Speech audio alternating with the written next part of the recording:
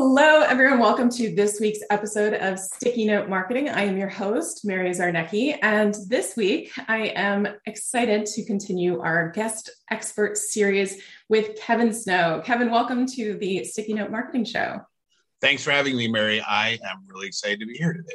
Terrific.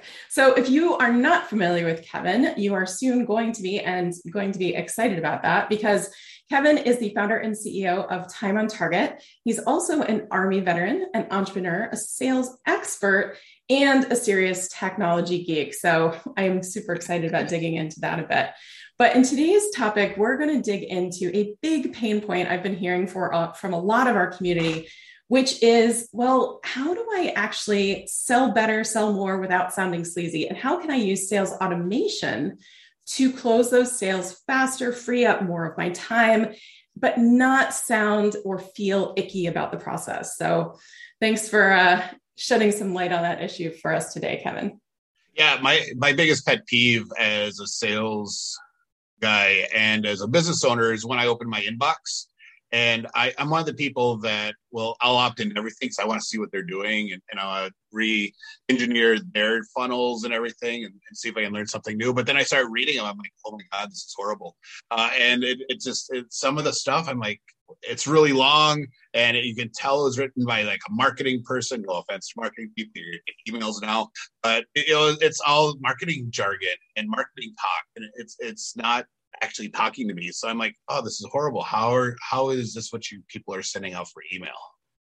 No, believe me, as a lifelong marketer, it sometimes makes me cringe when I receive these emails. So thank you for working on solving that problem.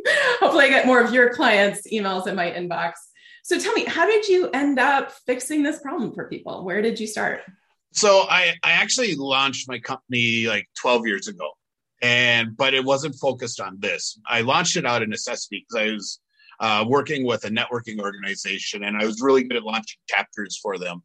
So other regions around the country were like, hey, Kevin, can you come train our team on how to launch a chapter and we'll pay you? We'll fly you in and pay you and feed you. I'm like, sure, awesome. And then I was like, I need a company. I just can't take money in my name. I got to have a company to put it through. So I launched Time on Target as a sales and a training and speaking organization. So I was going and working with those regions, organizations and companies were hiring me to come do sales and networking training. And it was a lot of fun. And then I deployed and I went to Kuwait and Iraq for a year. And I came back and I had no speaking gigs and I had nothing in my pipeline. And I was like, oh crap. I had just found the major flaw in my business model and that it couldn't survive me being gone and out of the loop for a year.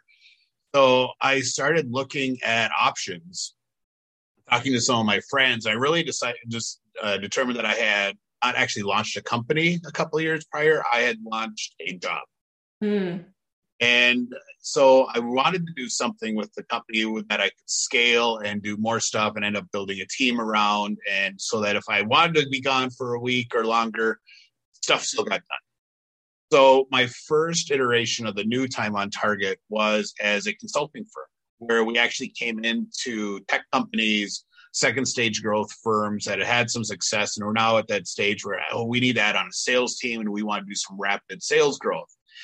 So I would come in, I'd actually help them launch their team. We'd help them write, the job descriptions, teach them how to interview salespeople, because interviewing a sales guy is different than interviewing a coder for your software system. We teach them how to help them put together a training program. We map out their sales process, get all the stuff set up so that they could actually manage a sales program. And it was really fun. We'd be like 6 or 7 month engagements with all the companies. It was awesome. But I learned a ton about business and sales and the different industries I was working with. But then I started finding things I didn't like and things that were like major choke points for my process. The interviewing, when we were interviewing salespeople, you have to do a lot of interviews to hire 3 people in one cycle. So I'm like, I can only have a client at a time. This sucks. How do I get rid of this part of the process? And we just kept niching down to where we are now, where the real focus is on sales process and helping people map out how they sell and how the client makes purchasing decisions and then syncing them together and then integrating the technology into it so it is a seamless piece for the clients and actually helps the salespeople and the business owners save time and be more effective. And so that's where we're at now, is really just that little niche piece that is just, it's fun because it's always a new process. We're customizing everything, and it's a continual learning thing for us now. Well, first of all, I love the fact that you identified, my business isn't working for me anymore. I know that comes a lot up in our community discussions, that we build this business because we think it's what we want. And then we actually start running it. And we're like, wait a second. Yeah. And that's really pretty much what happened. I'm like, wow, this is a lot of work. And I had originally planned to have like a team working with a company. So there'd be like 2 or 3 people. I'm like, oh, this would be better. But they're still going to hit a bandwidth issue really quickly. They're only going to be able to do 2 or 3 companies at a time, even if one person is focused on that HR piece, the sales program. So I was like, oh, we got to figure out a better way to do this, because I'm going to have to scale way faster for people than my revenue is going to scale. And I'm going to have to I wanted to really focus on the small business side, not, to hire a consulting team of 3 people for what we were going to do would have been like $15,000 a month. I didn't want that size of client. I wanted to work with those businesses that really needed the help and didn't have resources to do what, the big companies can do. They couldn't afford to hire a high-end sales consultancy. So I had to figure out how to make it so I could still work with those key people that were who I wanted to service. No, I think that's brilliant. So I loved what you said about going in, looking at the sales process, and then adding in the tech and automation. So obviously, being a technology geek, I'm sure you bump into some people that have fallen for the shiny object, have fallen for the technology before the strategy. So tell us a little bit about some of the problems that you faced, or seen what mistakes people make choosing technology before strategy. Well, and that's normally what happens, because it's like, oh, here's this really cool feature, or it's we have this quick issue. What can we do to fix it? So then they find a tool. So, that's how people get into like a Calendly or Acuity, the scheduling links. Oh, I hate this email thing back and forth to schedule. Let's do this. Awesome. We need a CRM. Well, let's get this one. So it's really that they're just jumping in and they're not thinking about how stuff integrates. And then they don't really, because most small businesses don't understand how they sell and what their actual process is. They then try and take the default process that all these tools come with and just make what they do fit into what's already there. So now they end up screwing up their process that they already had, even though they didn't know they had it. They have one. And they try and make it fit, and it's frustrating for them because it's not telling them the stuff that they want, and they know it should be, but they don't know how to fix it. And it makes for lower adoption rates, especially if you have a team and you just throw out this new service. So it's really key when we're working with new clients is the first conversation. I have the systems that I use all the time, and most of my clients are just fine with me telling them what to use. But our conversations always focus around, all right, so walk me through how you sell right now. And I make them get really granular in the detail. It's like, all right, so you do this. Now what else do you have to do? When you do that, how do you do that? And then we can give me all that info, and we map it out. Mm-hmm. And then that's the basis for, all right, so let's talk about how we make this better. Do we need to bring in clients and talk to them about how you sold to them and what they liked and what they didn't like and issues, so we can tweak the process? Is there redundancy here that we can get rid of and use automation for? But without knowing how you're doing something, technology is just the shiny object thing. It's like, ooh, look at this cool new thing we have that you use for a while and you're really excited about, and you get bored with it, you stop using because it's not doing what it should. I like that. So you mentioned 2 things I want to dig into. One, about revealing the process. So like you said, sitting down with someone, getting granular, asking the right questions so that they can actually say, oh, well, I actually do that. I'm sure there are people listening to this episode right now that are saying, oh, well, I don't have a sales process, or I don't have anything mapped out. So what do you say to people when they come to you and say, oh, well, I don't have a sales process? Well, and that's usually what happens, especially if it is a solo entrepreneur or, a CEO of a company, but then he's got like fulfillment people, operations people, but he's doing all the sales. There's a way that you do it. And even if you don't understand that is a process, there are certain things you do all the time. And there are certain things that people say all the time in a sales call because they understand that the person's going to get it.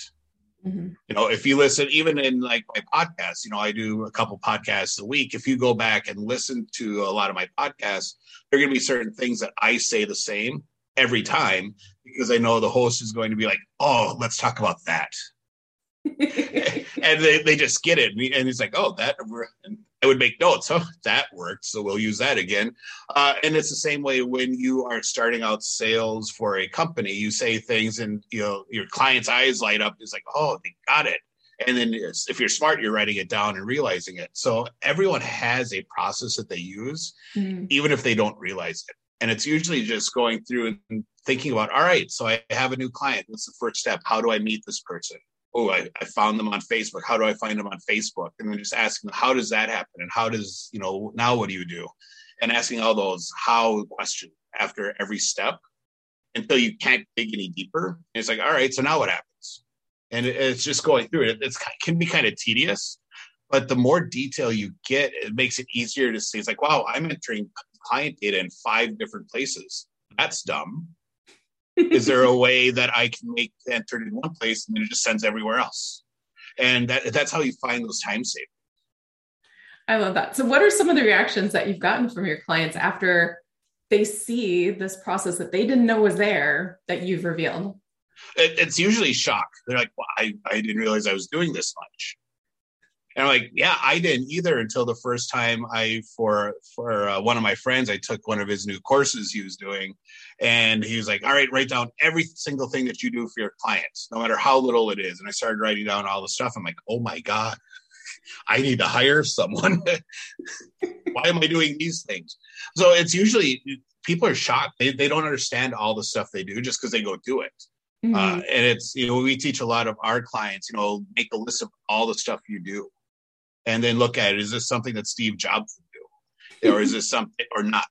And if it's not, then how do we get it to someone else or automate it so that you don't have to do it? Because that's how the free time comes up. Most entrepreneurs are so focused on making sure everything's done right that they try and do it all themselves. Mm-hmm. And they want to have their fingers in everything. And especially if you're like a high C personality like me, you totally want to touch everything because no one can do it as good as you. Right. So you have to learn, you have to be able to visually see for a lot of people, you have to see what all you're doing so you can say, oh, wow, I can't keep doing this. And then be able to see, oh, these are the same things. How do I get rid of them? How do I do them in one step instead of 3? And that's how you start seeing the time savings. I like that. So then they're seeing those opportunities. And so then the automation comes in. So tell me a little bit about then bridging over to the conversation around automation and technology. So then it's looking at in that sales process, what are the things that you have to do that are repetitive? And then what are there messages that, that you send every prospect. So you send them the same message. That was my thing on Fridays when I was an outside sales rep was my, hey, thanks for meeting with me this week. It was really great to learn about your company and talk more about your needs and blah, blah, blah. Except I wouldn't be paying attention when I was doing these cut and paste emails. So I'd be sending my email to Mary would say, hi, Bob, or I'd have the wrong company name because I forgot to change it from the last one. And I'd hit send and I'd be like, oh my God, what did I just do? So it's things like that you can automate. And you can create it in a way that actually adds value. So we worked with a roofing company. And so their first step in the sales process was that initial client call where they'd go out and they'd measure the roof, or if they're doing siding, they'd measure the walls, the windows, whatever service they're going to do. And then they would come back and do pricing and put together, all right, here's what's going to cost and blah, blah, blah. So we set up for their sales process after the salesperson says, hey, the meeting's done. It would trigger an email to go out the next day saying, hey, it was great to meet with you. One of the biggest concerns we hear from our clients is they're always afraid they're going to get scammed. Mm-hmm. So we've put together this checklist for you of all the key things you need to ask the roofing contractors that you're talking to make sure you're making a decision that's safe. And so we sent out content like that. And now, it's answering a specific question that we knew their clients had at that step in the process. But while they're going through that, and they're probably meeting with other roofing companies, now they have this guide that they can use that has our name on it. The client, or my client, is then doing pricing and putting together the proposal and getting ready to send that out. So after they do the proposal and the pricing and they mark that complete, we send another email with testimonials from the local market. So it's all keyed on, hey, what are the things going through the client's head that we can answer with and not make the salesperson or the owner search for content. So that is one of the big things that we do. That's how you make sure it doesn't feel salesy. Because what normally happens, it makes a salesperson sound like a grease ball, is that they try and jump ahead in the process. They're so super focused on getting to that big yes at the end. They aren't paying attention to what the client needs at that point and getting closure for that in that existing conversation. Mm-hmm. So, and that's what sales is. It's a series of conversations that have closure. Mm-hmm. It's just like if you or I are talking to one of our friends, whenever you finish that conversation, you don't just say, all right, bye, and hang up. It's always, hey, I'll give you a call Friday. We'll talk about the barbecue this weekend, or, let me know what's going on with this. There's always that next step. And sales is the exact same way. So if your automation is just trying to get them to the close, that's where it starts becoming salesy and slimy. If you're focused on what they need right then to enhance the process that you're taking them through and to support their decision making, you don't come across as that slimy sales guy. You come across as, wow, Mary was awesome. She would give us all this great answers. It's like she knew exactly what we needed and got it to us right on time. It was awesome. I totally buy from her all the time. And that's what you want. No, and I think what's brilliant about that is exactly what you said, is the automations, the things that are being sent out are something they actually are looking forward to, or they're happy to receive. Yep. As opposed to automating the pitch or automating the proposal or the ask, right? That almost these automations are helping your salespeople pre-sell, right? It's building that trust, it's building that relationship so that the time spent by the actual human is actually better well spent. Is that what I'm hearing? Yeah, and that's exactly right. It's getting rid of those things that take them time to figure out and then using technology to do it.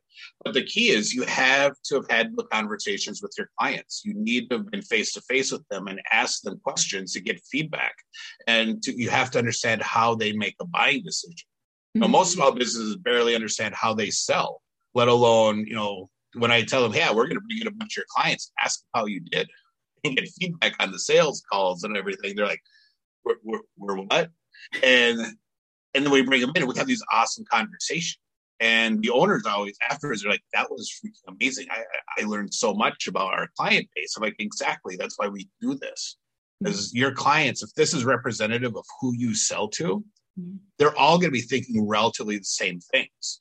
Now you know what questions you need to answer before you can move to that next stage in your process. And if you aren't answering them, you try and push them ahead, that's where you start getting all the objection. And that's where you get people delaying and saying, well, can you just send me a proposal? And I absolutely hate proposals.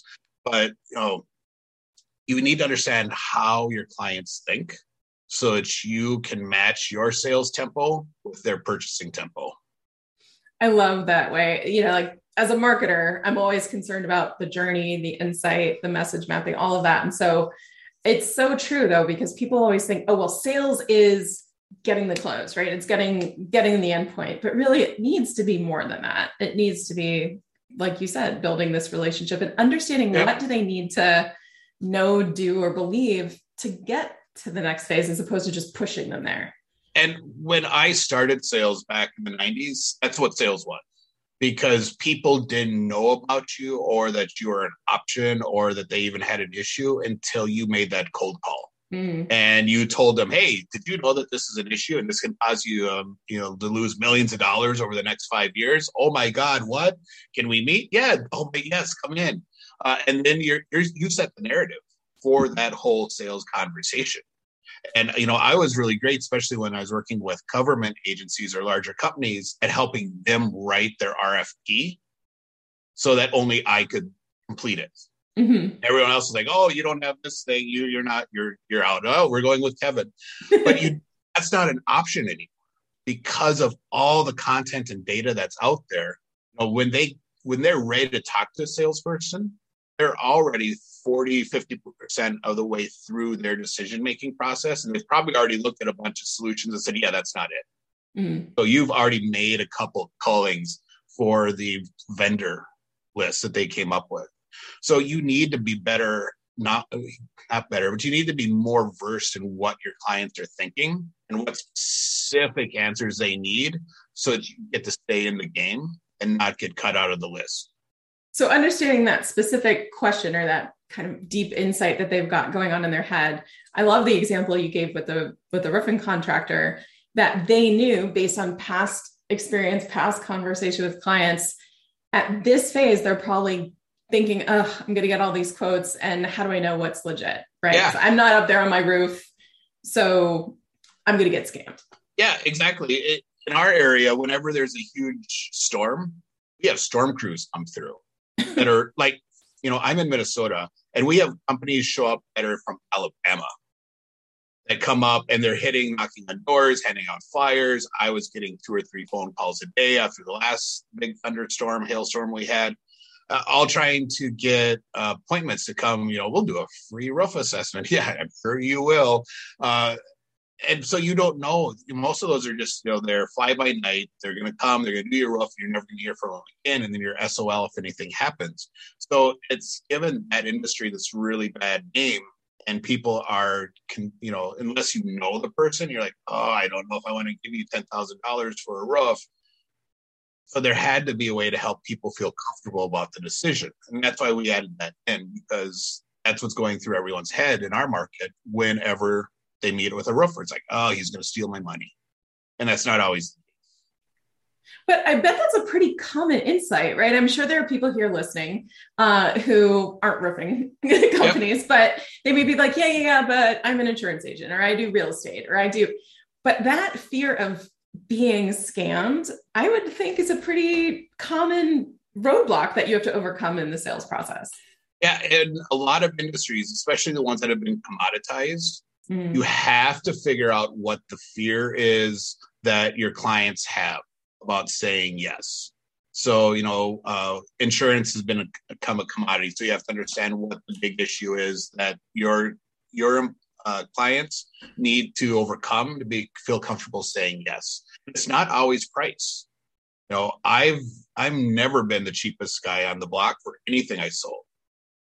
And it's because I figured out, all right, so here's the actual issues. Here's how we're going to solve it for them. Mm-hmm. And then you can sell it for more and they're going to be fine paying you more because they're getting more and they're comfortable with it. Mm-hmm. So that's why you need to ask all those questions. Agreed. Yeah. Price is never really the big issue. There's always something deeper. Yep, exactly. So you mentioned something about metrics. And so one of the things that I'm always fascinated by technology and the power of technology we've got now and marketing automations and sales automations is the data that can come from that, right? The metrics, the signals that can come from that.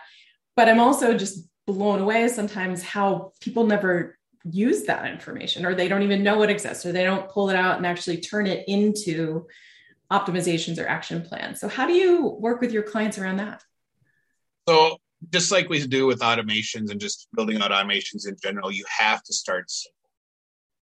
A lot of our clients will come in when we're building out stuff. They'll have this huge grandiose idea of what they want to have for a campaign and how all these moving parts, and then they'll go do this and then this will happen. And we'll be like, whoa, let's slow down a little bit. And we'll start with one real simple thing that's going to give some real insight and some capability and enhancements that they're going to be excited about. They're going to see, oh, wow, this is awesome. This is, freed up an hour a week for me that I can do other stuff with, and then just keep adding to it. Same is true for metrics.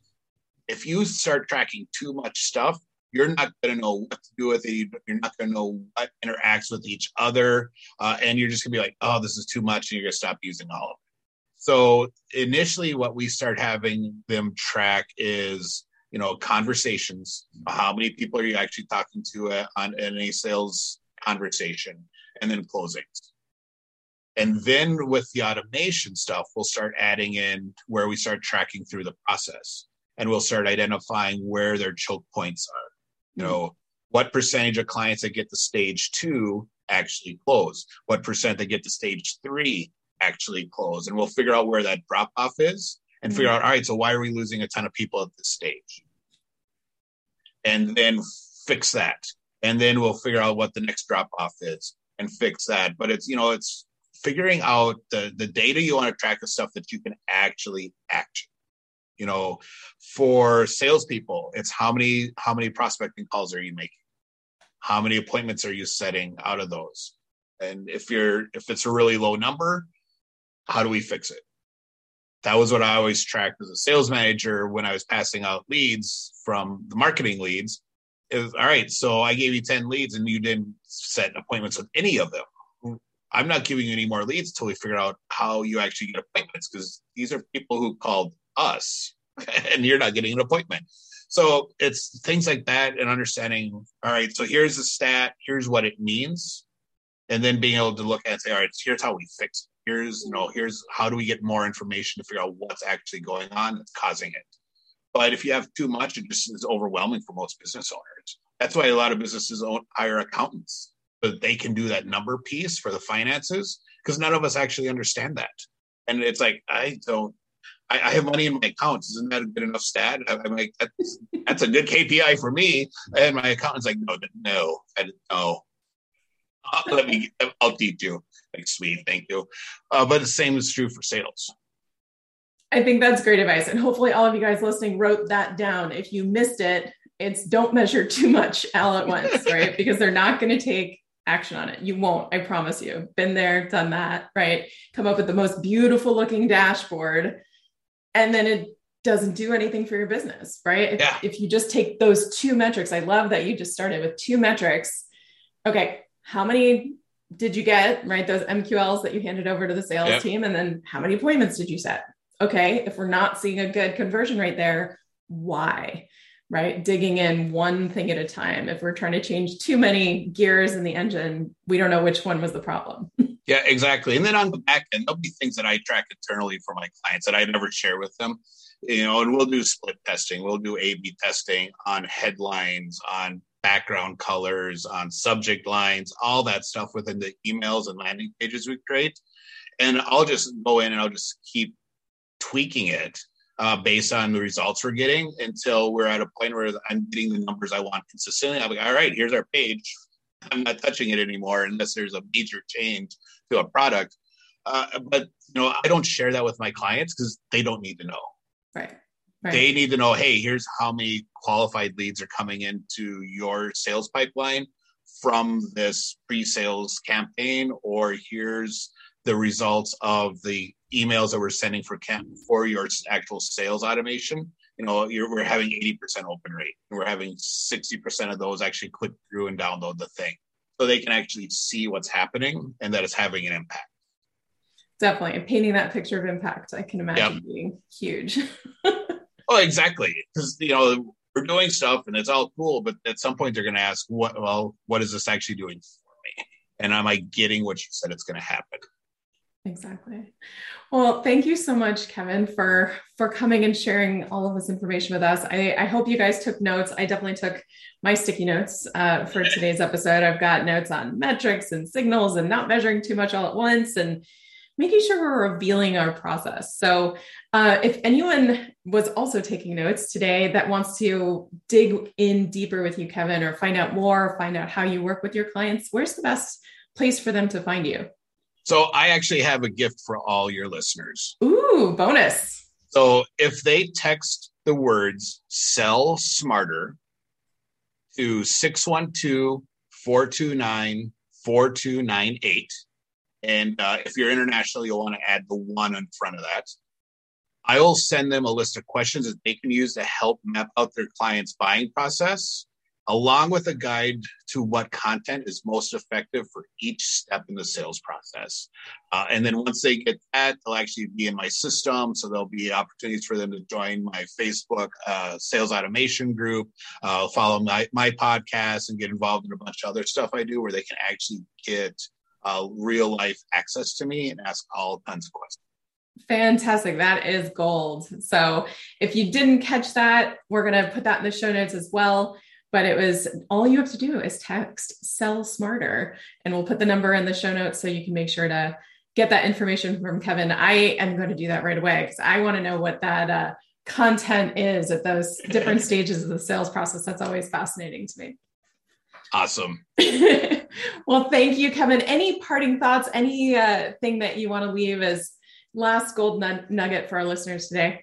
The one thing that I always leave with people that I think is the most important thing if you want to start doing sales automation is pick one outcome, pick one thing that you want that is going to make an impact in your world, and automate that and use that and tweak it until it's just freaking amazing. And then add on the next thing. Don't start with, we're going to do this huge campaign. That's awesome if you're me, because I can manage those. Most business people, especially if they're trying to do it on their own, you pick one thing.